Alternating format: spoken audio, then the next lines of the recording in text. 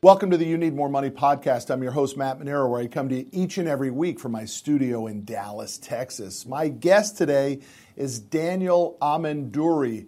Daniel is the president of Future Money Trends, and that's a really intriguing story for me.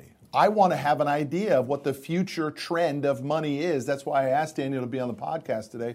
So Daniel, welcome aboard. Thank you for joining us today. Well, thank you for having me on, and I'm also a fellow Texan for the last 4 years, so love Texas. Awesome. I didn't know that. For some reason, I thought you were in Gardena, California. That's probably where our cell phones go to, because we're old Southern Californians, but we came to Texas to adopt the Texas culture, so we're friendly Californians, don't worry. So we're here to enjoy Texas. What part of Texas did you choose? The Austin area. Yeah, that's a great spot. So, I mean, you've made the migration like so many other people. For what reasons did you make the choice?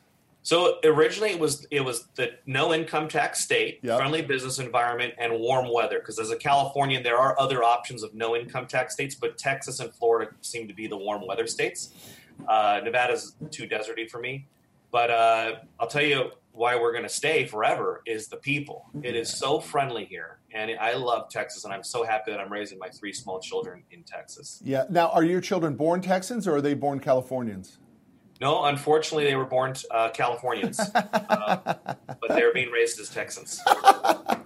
I don't think we can stress the business climate of Texas enough, especially on a money-based podcast and conversation.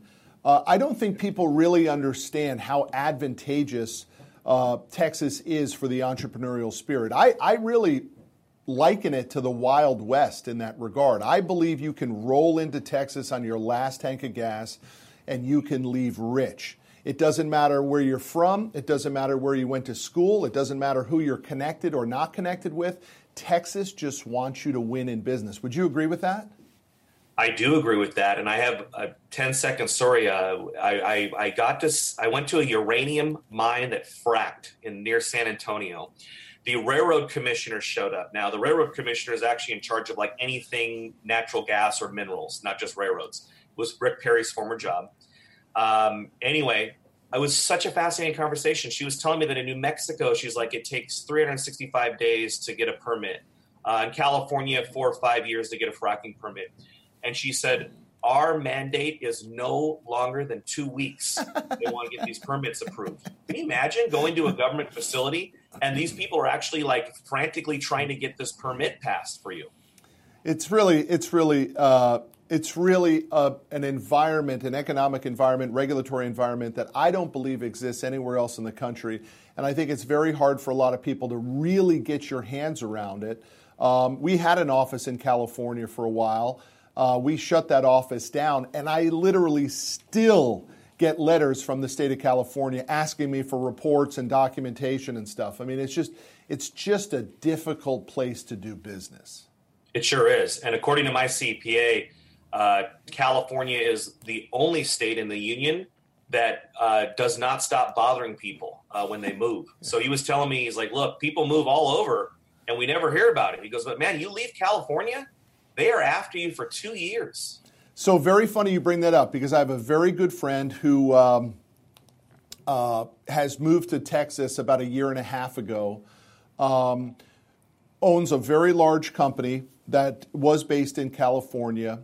The same advice through his advisors in which if you're going to move and sell your business, you better season your residency for a period of 2 to 3 years before that transaction happens because California will claw you back. And my buddy said, well, I'll just move because everyone's going to Nevada or Arizona. And he said, well, I'll go even further because I want to live in Texas. I want to raise my daughter in Texas. That's how I want this thing to work out. And he actually has $1 million earmarked just to fight the state of California in 3 or 4 years when he does exit and have his liquidity event because he knows they're going to come and claw back. Yeah, they sure do, especially for that specific reason. If you sell a business and you move, they will say you moved just to avoid their tax. Totally. Absolutely. These are things that most people aren't understanding or thinking about. The reality is, listen, the highest earners in California are going to pay, was it 13.3 or 13.9 now in state income tax? It was 13 when I left, and they did it retroactively, which was just criminal. It's unbelievable. We were 6 months into the year, and they changed the tax law. going back. So look, this is an area of your real specialty and your expertise. I'm a raging capitalist. And in all frankness, for most of my career, I was a taker. I was not a giver. I went into the economic environment and I took my piece of the American pie. I think it took me, as we were talking about before the show, I think it took me longer than it should have. But nevertheless, I got my piece of the American pie. And unfortunately, I probably did that in a very violent fashion. I wasn't much in the way of karma. I really just had to go from nothing to something. And when I researched for the show today, I really see that you're a much more cerebral thinker when it comes to economics. You're really very involved in taxation and regulation and the government's impact on capitalism. So I really would like to spend time on that today, if you don't mind, because I feel your mindset is more evolved in that area than mine. But after doing the research, I come away with a little bit of, well, Daniel, why does all that stuff really matter? I mean, if I need to go into the marketplace and get a $10 million piece of personal net worth pie, why do I really care who's in the White House or what the Treasury's doing or what regulation's doing? It's such a big environment. Shouldn't I be able to just get my piece? So why do you care so much about that stuff? Well, the unintended consequences of government action is something that really rarely gets talked about by both Democrats and Republicans, but it's present and it's throughout our economy. I mean, starting with interest rates, where that's the cost of money. It's not free market driven. It's Fed driven. You've got, you can imagine all the demand. Every time when people have the national debt, why is it a problem? Okay, consider that how many institutions like pension funds, or investment funds, mutual funds, sovereign wealth funds, how much of that money is going into buying U.S. Treasury bills rather than going into the real sustainable economy? And that's what bothers me most about government spending and government deficit spending. It props up things that are not sustainable. If you allow the market to work and function, it will actually create things that are very sustainable. Let's use cannabis, for example. That is a very free market driven new market that's opening up that people have a desire for, and you're seeing them muscle their way through it. But on the flip side, you go to like the electric cars, people want them, but they're not efficient enough to actually have the market just deliver something that's functional for people. Instead, it's got to be subsidized by government. We don't know what the consequences of that are. I heard from one report that it's like 8 years of driving an SUV is equal to producing one Tesla. So we don't know what all the misallocation of capital and the consequences are when government does things like this. A good example for people, just to summarize it, is think of cash for clunkers. Everybody remembers that in 2009. You literally had people destroying working cars because that was the deal. You had to destroy your old car. They would literally take them off the market in order to buy a new car. Well, what did that do to the used car salesman, and what did that do to poor people? First of all, you took all these great cars that were old but worked away from poor people. So now you have car inflation for poor people or unaffordability. And then you have actually, so the new car salesman was making money, but not the used car salesman. So that's why I absolutely hate the government for most things it does, because it is picking the winners and losers, and I don't like that. But tell me why, for me, a real scrapper, a hustler, a guy that started from nothing, why do I still need to care about that? Why do I need to be educated on those programs or what's going on? Why can't I just have enough, what I call unbridled ambition, to go get my piece of the American pie and never watch the news and never care about who's in the White House? I think you need to care.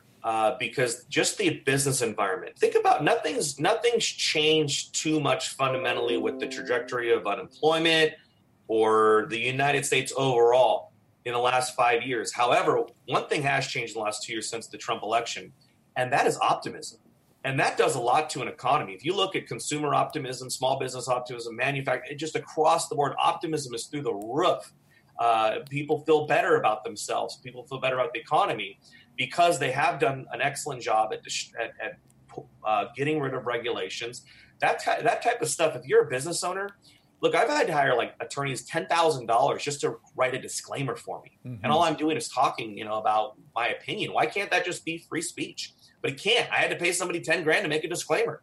And that's the type of stuff. And my business isn't dealing with it nearly as much as other businesses. I've talked to some people in the industry, like a broker, where they'll have 3 or 4 attorneys. They'll have an entire department just concerned with compliance. And that type of stuff in that business environment, whether you're talking about the state or the country or a different country outside the United States, those type of things do matter. How you're going to set up your LLC, how you're going to set up a corporation, how you're going to do business, what state you're going to do business.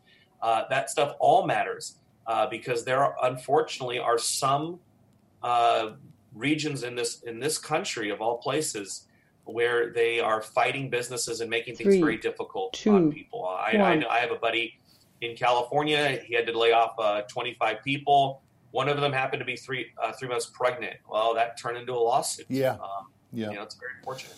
Yeah, no, I understand what you're saying. You're referencing that through economic prosperity, going from nothing to something without really seeing the bigger picture of how you're going to be implicated and impacted really is important. And I get where you're going with that. I do think, though, that a lot of people, in all frankness, spend way too much time thinking about these things long before these things become really material for them. Would you agree with that? I totally agree with that. So you got to get yourself on the path to get the piece of the American pie before you got to start worrying about how people are going to try and take it and regulate it and tariff it or change things that impact. I mean, there is this gap, and let's be frank about it. Whether that gap is from 0 to $1 million in net worth, or 0 to 5 million, or 10 million in net worth, whatever that gap is, lots more people should be trying to achieve that gap than worrying about how the marketplace is going to affect that. Sure. I would certainly say just do it, just like the Nike slogan, whether you're in California or Texas. But consider that you may keep an additional $130,000 or so in Texas. Yeah. Made $1 million than in California, and that compounds over time for you. Yeah. So I mean, there's people. I have friends moving to Puerto Rico because there's no income tax there if you're an American. Yeah, I've got friends doing that as well. You want to plan for those things and look at those things, but don't ever let them be a hindrance or stop you. You can own the American dream anywhere that you are right now. Especially now, it's better than ever. You can start a business for $10 at GoDaddy. Never better time than to start a business now. Yeah, like in the example you gave of the attorney who you had to hire to write the disclaimer, like immediately what I say is if I was an attorney, sounds like a pretty good niche. Go find guys who are doing what you're doing and say, listen, you need a disclaimer and I can do it. We have it templated pretty quick. We're going to change a few of the words and a few of the names, and we start spitting out $10,000 bills for writing these disclaimers. It's pretty much. I'm sure that they have a nice little gig there. So let's just talk about, Daniel, one of the earlier claim to fames that you have, one of your most successful and notable successes is actually picking the Great Recession just before it happened. You were out publicly saying we've got a big problem that's coming, and roughly 6 months before it hit, you might be able to give specific color on it, but you made a hard call. You helped family, friends with their investments to protect them against that by putting puts against your bets, and those puts ended up paying out, I just want to get my math right, 1,400% return on your recommendations. Can you give us a little color on how did you put yourself in the realm to see it before it happened? So I've always enjoyed studying economics and keeping up with the economic data. And I was at the same point in time knocking on doors for foreclosure notices in Southern California in 2005, 06, 07. And of course, I noticed I would go to the title company every week and they'd give me the new notice of default list.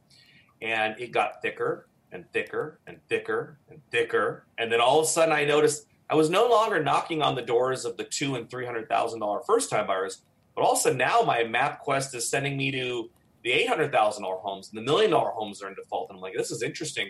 And so that's kind of what gave me the warning sign in 2006 that it had topped and things were changing and you could tell. And so in 2007, I started warning family and friends, but nobody would really listen to me. I was telling them to sell your stocks, get rid of all your real estate. And then in 2008, after, just nobody would listen to me, my wife encouraged me to start a YouTube channel. I started it in March. And I was looking at the stack of documents that I had, and I was literally looking at the adjustable rate mortgage reset, and I was reading a lot of stuff on the internet about how the huge chunk of these adjustable rate mortgages would come free in 08, 09. So I was like, okay, this is it. It's going to blow up. And so I tried to pad my prediction. I thought that the housing collapse and the stock market crash would happen sometime in the summer of 2008. So I made a video in March, and I said it's going to happen between September and February of September of 08 and 2009 February. I was padding it. Yeah. I got very lucky because it didn't happen in the summer like I thought. It happened in my pad month, the first month, September, and the channel just blew up on YouTube. And YouTube ended up contacting me to pay me because it was getting so many views. Google had just taken over YouTube. And became one of the first YouTube partners, and that's ultimately how I started Future Money Trends. But a lot of luck involved in making that prediction. But certainly it was an observation of both the real economic data and just kind of some common sense on the ground, knocking on doors in Riverside and San Diego and saying, you know what, this is going to blow up. Yeah, and we all certainly know it did. The scary part, though, is there is an entire generation of entrepreneurs or career-minded people who are doing very well, who have absolutely no recollection, because I think we're a solid 10 years out of that. That means if you were 22 or 23, you just heard about it, but you really didn't feel it. And now you're 32 or 33, and maybe you have a marriage and a couple kids, and you've got a big house and a couple cars, and you think this is what regular economics look like. And even when I was watching CNBC this morning about the 800-point drop yesterday, even I was starting to get that feeling again from 08 and 09 when you just continued to see it go down. Now, we finance truckers.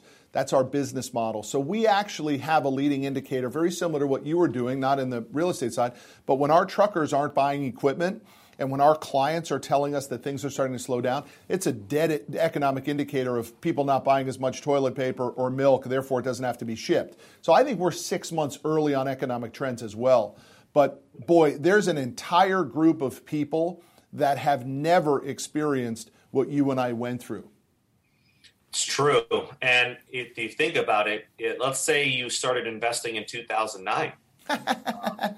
They've only experienced straight up. You don't know what it's like to open your statement and see it going down. They really think about it. The stock market or even the housing market. I was faced with a similar situation in 2000. I bought my first house. I was 18 years old. Year 2000, Southern California, and I kept buying houses. They went straight up. And part of that story that I didn't tell just a moment ago is I was warning everybody to get out in 2007. While I was buying more houses than I could because I wanted to make a nice chunk of money. So I actually ended up going broke in 2008 because I ended up having 11 foreclosures. I mean, it was a disaster. That's the cobbler's kid having no shoes, my friend. I was so cocky, right? I was thinking I was so smart because I'd made all this money, but really I was in a bubble. I was in the same bubble I was telling people to get out of because I was but I was thinking I was more experienced. I'm knocking on doors. I'll be able to know. Well, my biggest fail, I lost $165,000 on a house. And what happened was we listed it, and 3 days later, Bear Stearns went under. And then it was all just, I did short sale after short sale and foreclosures. I mean, it was horrible. Yeah, it was rough times. Why don't we go there right now then, if you don't mind, because you're a future money trend expert. Where are we on this next cycle? When is it going to hit? Is it going to hit? How do you feel about this thing? I feel overall good about the economy. However, it is unsustainable. There's no going around it. We borrowed $1 trillion this year as far as the U.S. federal government. So yeah, it's working, it's functional, but it's not sustainable. Now the good news for Americans is that the rest of the world is even worse. Yeah. So I always say we're the tallest midget in the room. Because people are worried about, some sort of systemic crisis. That will come. I don't know if it's going to come in 5 years or 10 years. I do not see a market top, to be honest with you, because I'm not seeing the euphoria. Now, last year, I can tell you when my maid was asking me about Bitcoin and how her husband made $1,000 a month, That was like the sign to like, hey, and that was literally in November. So it's what's crazy about it is the maid literally called the top. By just asking about, telling me how her husband was making $1,000 a week on Bitcoin. Yeah. Well, awesome. I'm not seeing that at all in the U.S. stock market. Now, what I am seeing is some more things that are dangerous, like central banks are buyers of stocks. Norway, the Swiss central bank, they've been big buyers of the FANG stocks like Facebook, Netflix. That's dangerous when you start seeing sovereign institutions like that print money to purchase real assets. That is dangerous, and that's not normal. Certainly the interest rates around the world are not at 1/3 of central banks are negative. They're using this term negative, but 5,000 years of history, of banking history, there's never been anything like this. This is literally default. If I loan you, you're in financing. If you loan me $10 and if I promise to pay you back $9.50, that's a default. Yeah, right. So we're openly defaulting on borrowers. And so my overall feeling of the economy, just looking at the data and doing some extensive traveling this last year, is that we probably have a good 6 months to a year left of this environment. It could change dramatically after the midterms. The market could have a concern if the Congress is divided because they'll be so aggressive on Trump. But I tend to think that the market has a lot more room to grow. The Dow has not had a blow off top at all. There's zero euphoria as far as from mom and pop. So that's my opinion. Now I'd be first to admit no one can time or predict the market perfectly. Think about what we're really trying to do. All of us, we're trying to predict where tens of trillions of dollars is going to move and billions of people. Overall, I would say that the U.S.'s best case is that it's not the rest of the world.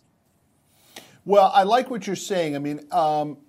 Because I do think it's a shot over the bow that needs to be thought through and addressed. But what I'm trying to do is still get a bigger piece of the American pie. And now what I'm trying to do is help some other people do it, including my employees and my clients and the children of my employees and my family and friends. So I am cognizant of these things. Look, 30-year mortgages just hit 5% this week. On a $300,000 house, that's about a $200 a month increase in your monthly payment. That might slow some of it. I still see some euphoria. I'm sure it's going on in very robust places, but certainly in Austin, Texas, you've got to see homes in the right neighborhood, well positioned to sell, that are selling at above asking price within 24 hours. That's still happening around the country. But, we are being told that things are better than they've ever been. We have an under 3% unemployment rate, if you believe unemployment rates, and I want to go there with you because you don't. Why don't you give us a little bit of color on your opinion of these data and these stats that are coming out of the White House as to how believable a 3% unemployment rate is? Well, that's what's funny about the data was so manipulated down. Even if Trump brought us to 1980s America or 1950s, it wouldn't matter. It had nowhere else to go. It's stuck here, and he really is creating real jobs. That's kind of evident. At least the environment is creating real jobs, but it was so low artificially under both Bush and Obama. It's been changed several times since the 80s. If you're talking the way it's calculated, the methodology. Yeah, the way it's calculated. First of all, they count part-time jobs as unique jobs. So if you've got 3 jobs part-time, they count that job 3 times. It's also a survey. Most people don't realize that. So in the Clinton administration, they used to survey the inner community.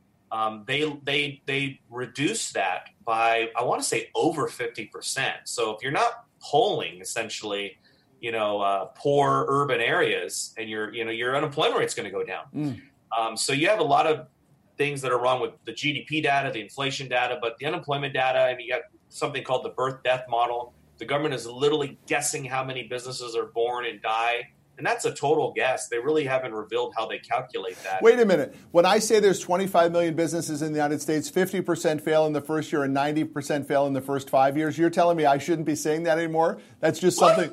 We don't know whether any of that is accurate? We don't know what's what. I remember Obama, they did the saved or created. That was new, right? They weren't even talking, but now they were taking credit for, hey, we saved 3 million jobs. That's incredible, some of the things the government gets away with these data. But I tend to use a guide, shadowstats.com. They do keep track of the data from the 1980s. And that also gives you an apples to apples comparison. And then also Gallup. Look, Gallup is off by 2 points during a presidential election. You know, they're saying unemployment rates like around 11% right now. Is that so? No kidding. I would trust Gallup over our own government. That's for sure. Well, look, I think this place called America, I want to go a step deeper and say this place called Texas, I think is just absolutely poised for the person who wants to go out and take enough action to go get their piece of the American pie. I don't want to oversimplify it, but it really does come down to that for me, that this zero to something exists for everyone, whether or not you have higher interest rates or higher inflation or lower unemployment or higher unemployment. There are riches and niches if somebody's willing to go after it. So let me ask you this question. What do you think is more important in this getting the American piece of the American pie that so many people still want? I suppose I'm going to even put a question mark to that. I don't even know if so many people actually still want it. I know when I was coming up, I wanted it, and the guys I surrounded myself with did. What's more important, action or strategic research? Action. I have always been about ready, fire, aim. Just go out and get it done. I failed a ton. I fail to this day with new ideas. We just released a documentary today. Will it do well? Will it not do well? I don't know. We just throw it out there. What's the name of that documentary? Radicalized America. And it talks about the divide in the United States right now. Great. And where could someone see that? On the YouTube channel? Yeah, it's actually through one of our sister letters, wealthresearchgroup.com. So if you go there, you'll be able to watch the documentary. Great. Awesome. But, look, I think action, I can't say that I was an expert on anything when I started it, whether it was buying my first house or rental property or starting a business or going on YouTube. I'm not even tech savvy. I bought a $20 webcam, and that's how I started. So I would say overall, just go out and do it. I mean, especially if you look at I was able to make, I think I was making when Google was paying me, because I haven't been paid by them in 5-6 years, but they were paying me $4,000 or $5,000 a month on YouTube. And you're talking to somebody who I've never even edited a video. Yeah. I did 250 videos on YouTube without any editing, just as we're here, just sitting here talking in front of a $20 camera. So I would say, of course you want to be strategic, but don't not take action. That's the biggest thing. The biggest thing is Mark Cuban calls them entrepreneurs, I think. Yeah. Where they just keep planning and making sure everything's perfect. Sure. Man, just go out there and just do it. Jump in the water. Yeah, and you and I both know what those people, they're the ones who are saying, we haven't launched yet. We're still working on the proper colors of the website. Or the entrepreneur gets very excited that their business cards just came in today. Or they have a meeting with their lawyer next week to get their incorporation documents. I mean, come on, man. Nobody cares about that. Sure. Market clarity. So I really think there is this unique combination between action and research. I'm a riches and niches kind of guy. I think there's an unbelievable opportunity for somebody to get their piece of American pie by doing enough research that says two things. Is there a problem that my solution can solve, whether it's a service or a product? Or is the marketplace that I want to go into large enough that I can extract crumbs that the big guys don't even care about that produces prosperity for me? That's what we did in our business. Wells Fargo will do $3.5 billion in transportation equipment financing specifically. Trucks, trailers, construction stuff. When I saw that, and then the Bank of America and PNC and BB&T, all the other guys that you can add into it, you end up with tens and tens of billions of dollars. And I said, how do I get my hands on 100 million of that? Right? That's literally the research that I did. I said the marketplace must be big enough for me to extract enough crumbs, $100 million worth of crumbs, that create prosperity for me and my family and my employees and their families and our clients. That sounds like a good place for me to hang my shingle. No, that is a great way to think about it. And a lot of people, that's the worst thing when I hear people giving up because like, oh, Amazon's taken that over already. Forget about it. Yeah, but I do think if you're going to make $3 coffee, that may be saturated. If you're going to sell burgers real quick through a drive-through, that may be done too. So there are some things that don't exist, right? I mean, you can pick the wrong platform, even though it's a big marketplace. You can pick the wrong niche. But Daniel, I'd love to play what I call the money game, because you've seen, through your experiences now in the last 10 years and your successes and your communication, you're talking and hearing from tons and tons of people. So what is your recommendation? Someone's in their 20s. We call this the money game on the podcast. Somebody's in their 20s. They're just getting out of school. They're not exactly sure what to do, but they do have some ambition. Where do you direct that person? I would tell them to, first of all, find out what they're passionate about, what they enjoy, kind of reflect on what they want to do in life. I always tell people, think about the 3 things you want people to say about you at your funeral, because likely those 3 things are the things you want. If you want to be remembered by them, then you have to do them. So that's the things you need to be doing in your life. If you have a job or you have a certain degree in a specific field, I would consider being a freelancer first, being an entrepreneur. Building websites are easy. It's $10 to $100 just to start a business on GoDaddy. I would encourage them to do free things in the business activity they want to be involved. Give value to other people. Give value to very credible people or credible businesses to legitimize your own business into expanding into new clients. But certainly, I would recommend that they really let go of this idea that you're going to get hired by somebody and work for them for 30 or 40 years and really start thinking about their own sovereignty. And, you pay for your own health care. You plan for your own retirement. You can freelance in this economy. A lot of people are saying that transition is negative. I see it as really a dramatic improvement and a restoration of people's sovereignty, where they can, really be, because of the way technology is in our mobility, both in capital and physical mobility, right now is the best time to be alive, in my opinion, as a 20-year-old, because you literally can work in China and live in the United States, or you can go to China and teach English. I mean, whatever you want to do, there's so many opportunities right now because of the mobility and the ability to communicate with anyone around the world. So staying on the theme of someone achieving more, but yet financially the demands become a little heavier. Let's take, through the money game, someone now in their 40s. Now, they're married most likely. They've got the kids. They've got the big house and the cars. They also have college coming up, and most likely they're going to be underfunded in their retirement of their future.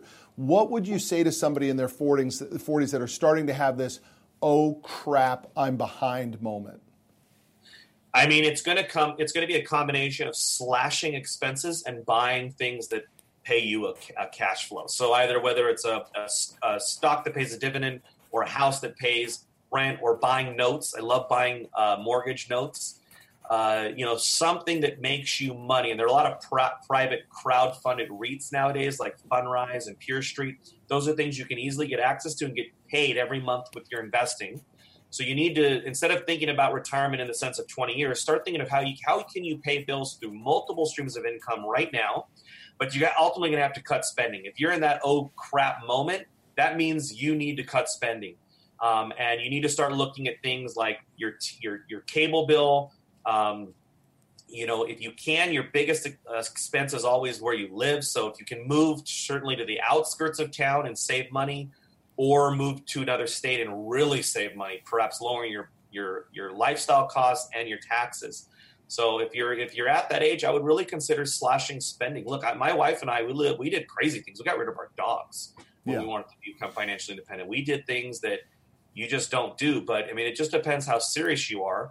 But I do believe individuals can become financially independent within 5 to 10 years based on slashing expenses and focusing on multiple streams of income. Rather than thinking about reallocating your money to Wall Street as soon as you make it, consider what can you buy that will send you a check. I wish I could take a screenshot of my bank today, because coincidentally, like a bunch of rental direct deposits and some of the REITs came in at the same time. I was like, wow, look at that. That's cool. Like the last 8 transactions on my checking account are deposits from different things that I put money in those, a year ago, 5 years ago, and here they keep paying me every month.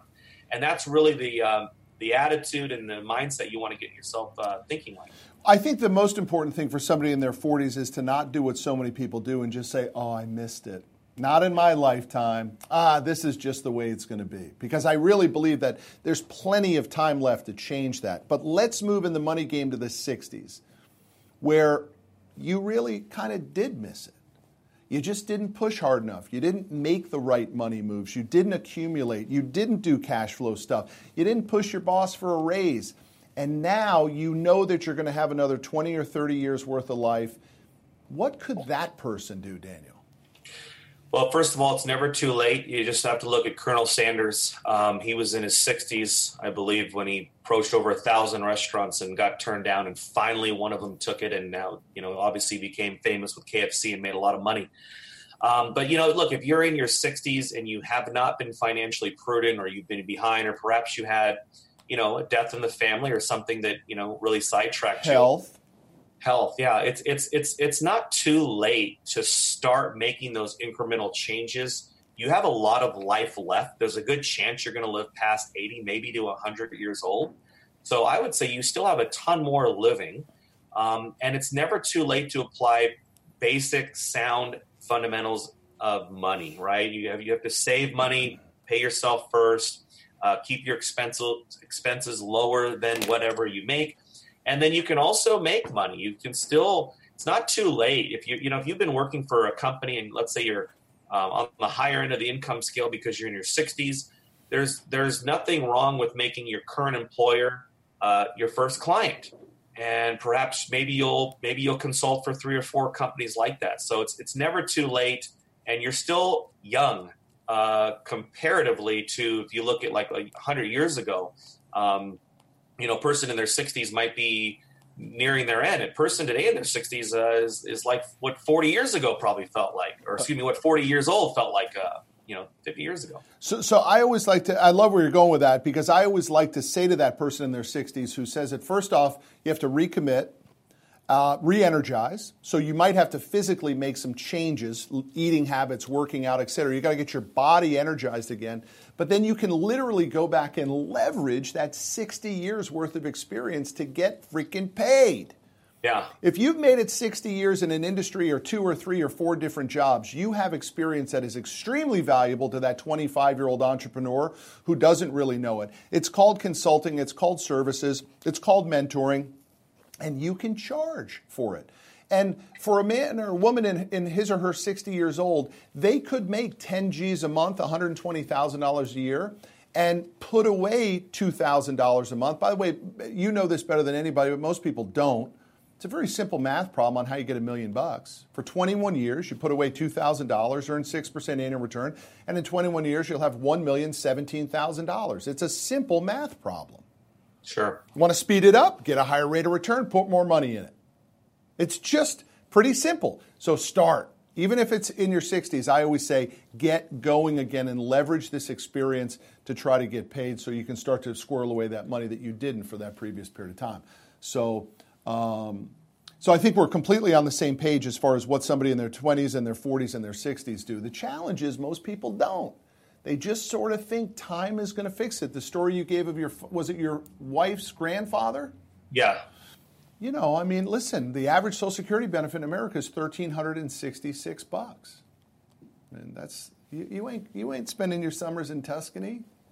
Right? You're not driving the country in an RV. That doesn't exist, and most people just don't put enough time and energy to think it through, in my opinion.